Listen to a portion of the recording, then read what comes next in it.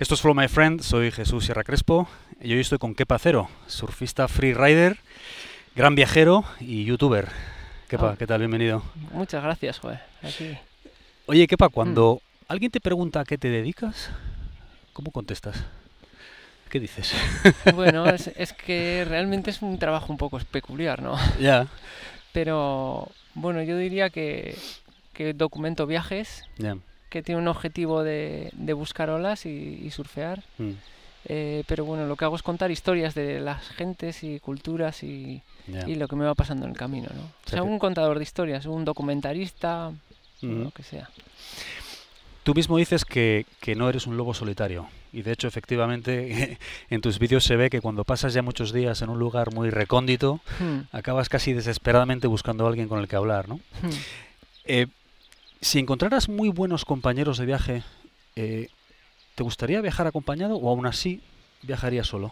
Bueno, de hecho me gusta viajar con compañeros. Acabo de llegar de Namibia con tres buenos amigos Sí, y me encanta. O sea, no tengo nada en contra de viajar acompañado. de viajar acompañado, pero sí que es verdad que viajar solo, pues sales a un universo nuevo y Mm, no conoces a nadie y te obliga, ¿no? A tener que relacionarte con personas. Y el viaje es para mí mucho más intenso y la vivencia también es mucho más enriquecedora a nivel personal, ¿no? ya, Por eso me gusta todos los años hacer un viaje largo en solitario. ya. ¿Es el surf, digamos, la razón última de tus viajes? Quiero decir, ¿o ha sido simplemente un catalizador que te ha puesto en marcha? ¿Harías lo mismo si en vez de surfista fueras, no sé, boxeador o jinete o ciclista? Es que mira, no lo Ya, sé, hombre, no se puede saber eso, no ¿no? se puede saber, pero Ya, sí que para mí el surf, o sea, un viajero yo creo que tiene que tener un objetivo, pero un viajero cualquier persona, ¿no? Tiene que tener un objetivo y para mí surfear es lo que me lleva a sitios pues igual más remotos, ¿no? Tienes una ya, motivación por llegar, ¿no? Pero yo creo que al final el viajar es una... Mucha gente dice que el surf es una filosofía de vida, ¿no? mm, Y yo creo que es la persona la que tiene la filosofía y yo la moldo al surf. ya, Entonces mi hermano, por ejemplo, ha sido surfista profesional mm, en eco muchísimos años, le gusta competir y él lo enfoca a la competición, ¿no? mm, Entonces quiero decir que no es el surf, sino que es la persona la que ya, tiene la manera de ver la vida así, ¿no? ya. Llevas ya un montón de años haciendo esto. ¿Cuál ha sido el viaje que más, no lo sé, que más te ha enseñado o que mejor pozo te ha dejado o que más Sí. te ha marcado positivamente? Bueno, yo había viajado mucho antes de empezar Mm, a viajar en solitario, ¿no? mm, Y el primer viaje, que fue un viaje que di la vuelta al mundo, se llamaba las cinco continentes. mm, Y el primer trayecto que hice, que fue a Namibia, África, y me fui solo, para mí fue un esfuerzo muy grande el irte a un sitio que no conoces absolutamente nada ya. en África, que la gente aquí antes de irte te dice que a ver si te van a cocinar o Esas cosas, no, ¿no? esas Ya, cosas. ya, Luego no pasa absolutamente nada y ya, África no tiene nada que ver con el concepto ya, que tenemos, ¿eh? ya, Pero sí que aquel viaje pues para mí fue pues saltar un poco al vacío y romper con todas esas estructuras que tenemos aquí muchos, ¿no? En la cabeza, de los miedos y tal. ya. Y ahí yo creo que ese viaje me cambió mucho y ahora, por ejemplo, pues no sé, me quiero ir a África a otros sitios que ya los tengo planeados y ya no voy con ese miedo, sino voy con ilusión y Ya. creo que todo va a salir bien, ¿no? Es otra visión, otra apertura, ¿no? Ya, Eso, sí. Pero aquel yo creo que fue ya, básico para, para los viajes siguientes, pero también para la vida en general, ¿no? ya. ¿Y la peor experiencia que has tenido viajando? Bueno, ha habido algunos países que no he conectado tanto como otros, ¿no? Ya, No quiero decir que sean... Hay gente que, por ejemplo, en la India es uno de ellos, conecta directamente muy bien con la India, pero sí que es verdad que yo no pasé un buen rato allí, ¿no? anda, Me costó mucho hacerme al conectar con las personas, me costó mucho llegar a las olas y bueno, ya. pues Bueno, sí, esas cosas que pasan, así ¿no? Y es, ¿no? luego en el avión volvía y había unos catalanes que decían que había sido la mejor experiencia de su vida, ¿no? Pero supongo que es cada persona, ¿no? Claro. Dime una cosa, Kepa, el hecho de grabarte cuando estás en esos sitios tan recónditos, tan apartados, el hecho de grabarte y saber que después lo van a ver miles de personas, de cierta manera atenúa un poco esa soledad de cuando pasas días y días sin hablar con nadie? Hombre, yo creo que yo te tengo, encima de la experiencia la tengo ya más que probada, ¿no? Sí, Cuando apago las cámaras, sí, ahí me siento solo, ¿no? ya, Ahí claro. ya te sientes completamente solo, O sea que ¿no? sí, ¿no? Sí, claramente, ¿no? Al Ya, final, bueno, para mí han sido experiencias personales, pero descubrí que compartirlas ahora es tan importante para mí como la experiencia personal, ¿no? ya. Entonces, bueno, también el saber que hay gente viéndote, que puedes influir a alguien de alguna manera en la manera de ver las cosas, pues para mí es un placer, ¿no? Hmm. ¿Qué define a un gran viajero en la forma en la que tú lo ves, Kepa? ¿Qué, qué es ser un gran viajero? Bueno, yo creo que un buen viajero es una persona que se sabe adaptar a los diferentes sitios, ¿no? De los Mm, diferentes ambientes y sabe eh, pues pasar dificultades mhm, y comprender los países, ¿no? Comprender a las personas, las diferentes maneras ya, que tienen de ver, ¿no? Y tener la capacidad de meterse en la cabeza de esas culturas, ¿no? ya, Y interiorizarlas. mhm. En relación a esto, es muy frecuente la figura del viajero eterno, ¿no? Que casi encadena un viaje con otro Hmm. y al final, pues bueno, casi pierde, digamos, el ancla al sitio donde viene. Tú siempre has dicho que jamás se te ha pasado por la cabeza no volver aquí a tu casa, a Guecho. Sí, ¿Qué tienes aquí que es un ancla tan fuerte en tu vida? bueno, no sé, yo creo que es verdad que hay mucha gente, yo me encuentro con muchos viajeros Mm, que tienen pánico a la vuelta a casa, ¿no? ya, Tienen pánico porque bueno, pues pasas muy buenos momentos y tal y no te da miedo volver a casa, incluso tienen crisis fuertes, ¿no? ya, Cuando están en casa. Y yo, sin embargo, nunca me ha pasado eso, ¿no? Y yo creo que también pues aquí tenemos un arraigo muy fuerte, ¿no? A la familia, a la cultura, a lo que es, bueno, pues a lo que he vivido siempre, ¿no? Entonces a mí ya, me ha servido mucho conocer otros países para enriquecerme de ello, pero también para conocer mi pueblo mm, y pasear con mi perro por aquí y saber disfrutarlo, ya, ¿no? qué bueno. Estar con mi familia, con mis padres, mis amigos y mi novia, ¿no? Que Mm. todavía me aguanta. Esto lo tengo que leer. Sí. El tiempo tiene verdadero terror al espacio. Esto es una cita de Jorge Oteiza, escultor vasco. ¿Qué tiene Jorge Oteiza que sé que te apasiona? Bueno, me apasiona. Hay un paralelismo ahí con el surf. Él habla de los vacíos, ¿no? Mm, De estar dentro del espacio vacío, no darle tanta importancia al, a lo material, sino el espacio en sí, ¿no? mm, Entonces nosotros los surfistas, sabes que buscamos los tubos, ¿no? ya, Y dentro del tubo, pues, es como si para nosotros es como si el tiempo se parara, ¿no? Yo creo que eso es lo que produce el ya, placer y la búsqueda eterna del tubo, ¿no? ya, Y en eso me parece que las descripciones de Oteiza tienen mucho que ver con lo que nosotros ya. buscamos, ¿no? Concuerda con eso, ¿no? Eso es.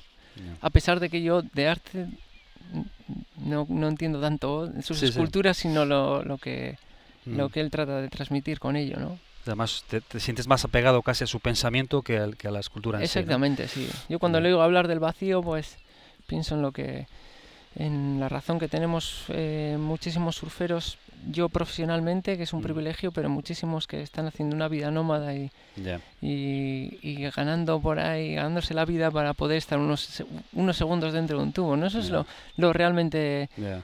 apasionante del surf, yo creo, Mm. ¿no? Si en la próxima vida te pudieras escoger un sitio para reencarnarte y no existiera Euskadi, ¿dónde te gustaría reencarnarte?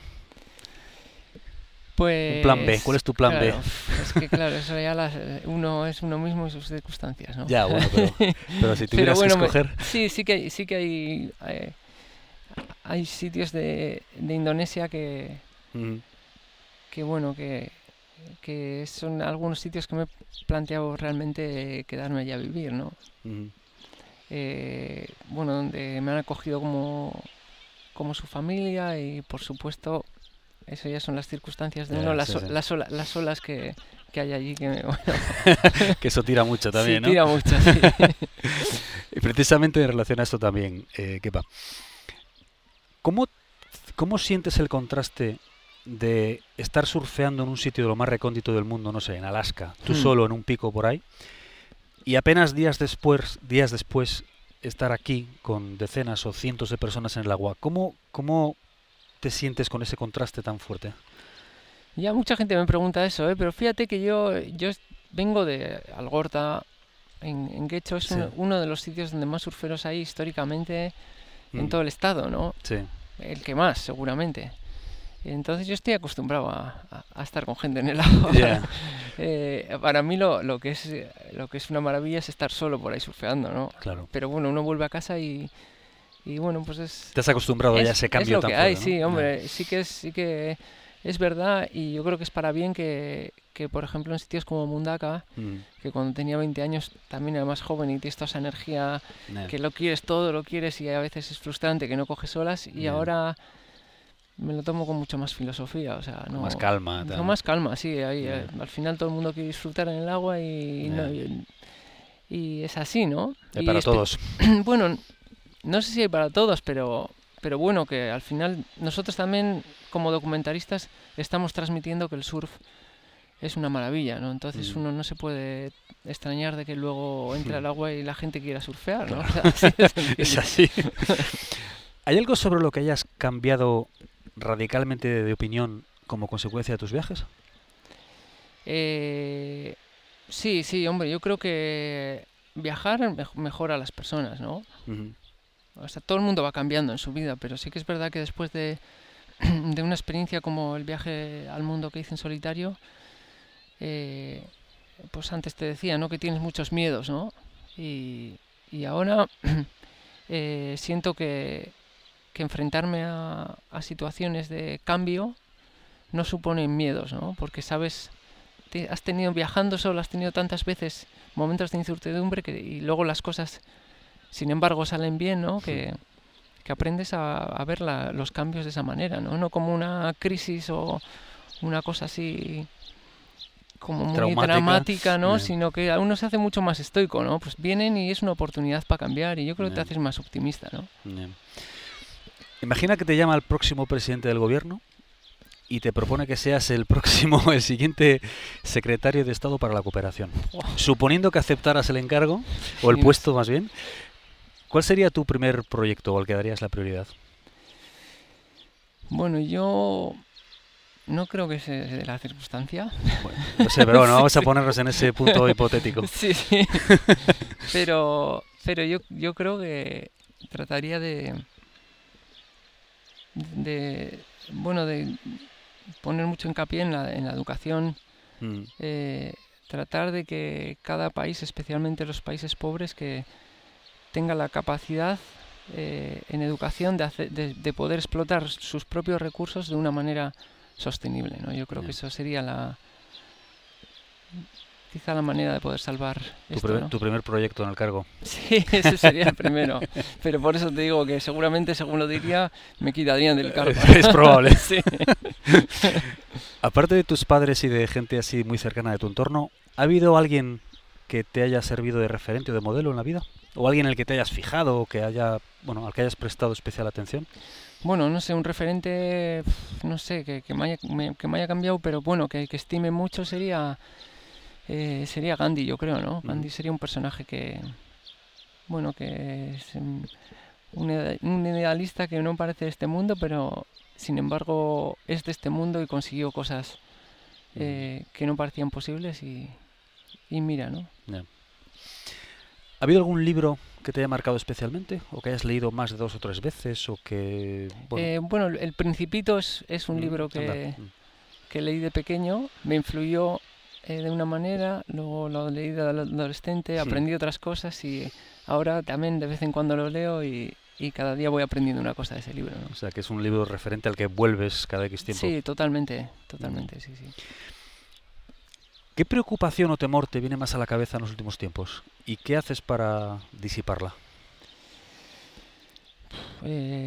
¿Te refieres a...? No que un Sí. gran temor, algo muy grandilocuente, pero bueno, ¿qué preocupación te viene últimamente, en los últimos años? Bueno, yo creo que la preocupación principal para mí de este mundo es el tema de la crisis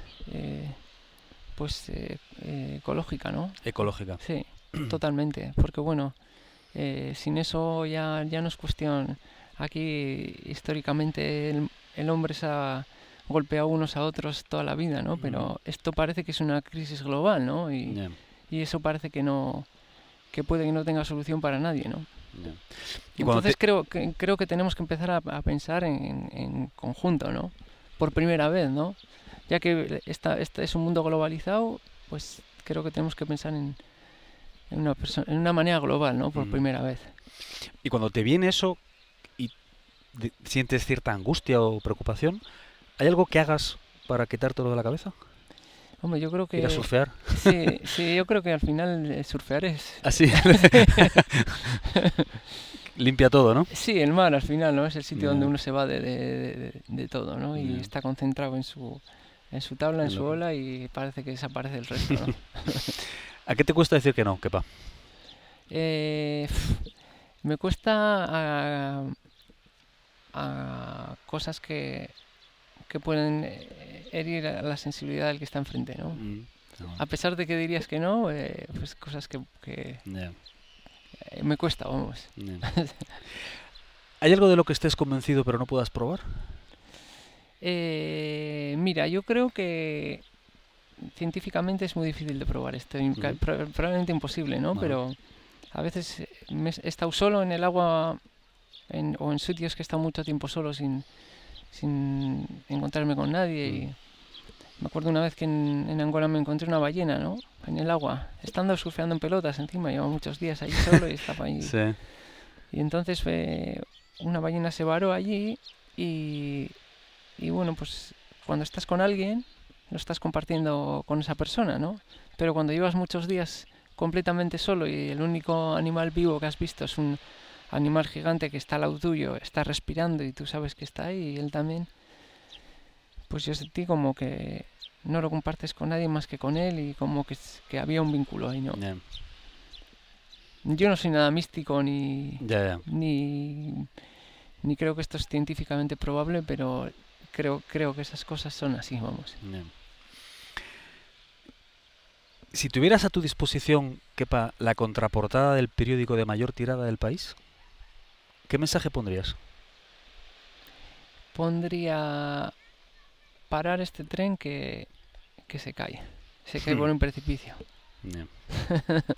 Y la última pregunta, Kepa. Si pudieras levantar el teléfono y tener una corta conversación con el Kepa Acero de 20 años, ¿qué le dirías o qué consejo le darías? Le diría, no sigas compitiendo, haz lo que te guste y sé valiente. Nada menos. Pues con eso, Kepa, ha sido un verdadero placer. Igualmente, joder. Gracias por recibirme aquí en tu casa, en Guecho. Bueno, oye, hasta cuando quieras y podamos, claro. Seguro. Y a ver si hay una segunda parte. Eso, sí. Cuando Venga. quieras, joder. Muchas gracias. A ti. Hasta la próxima. Chao. Sí.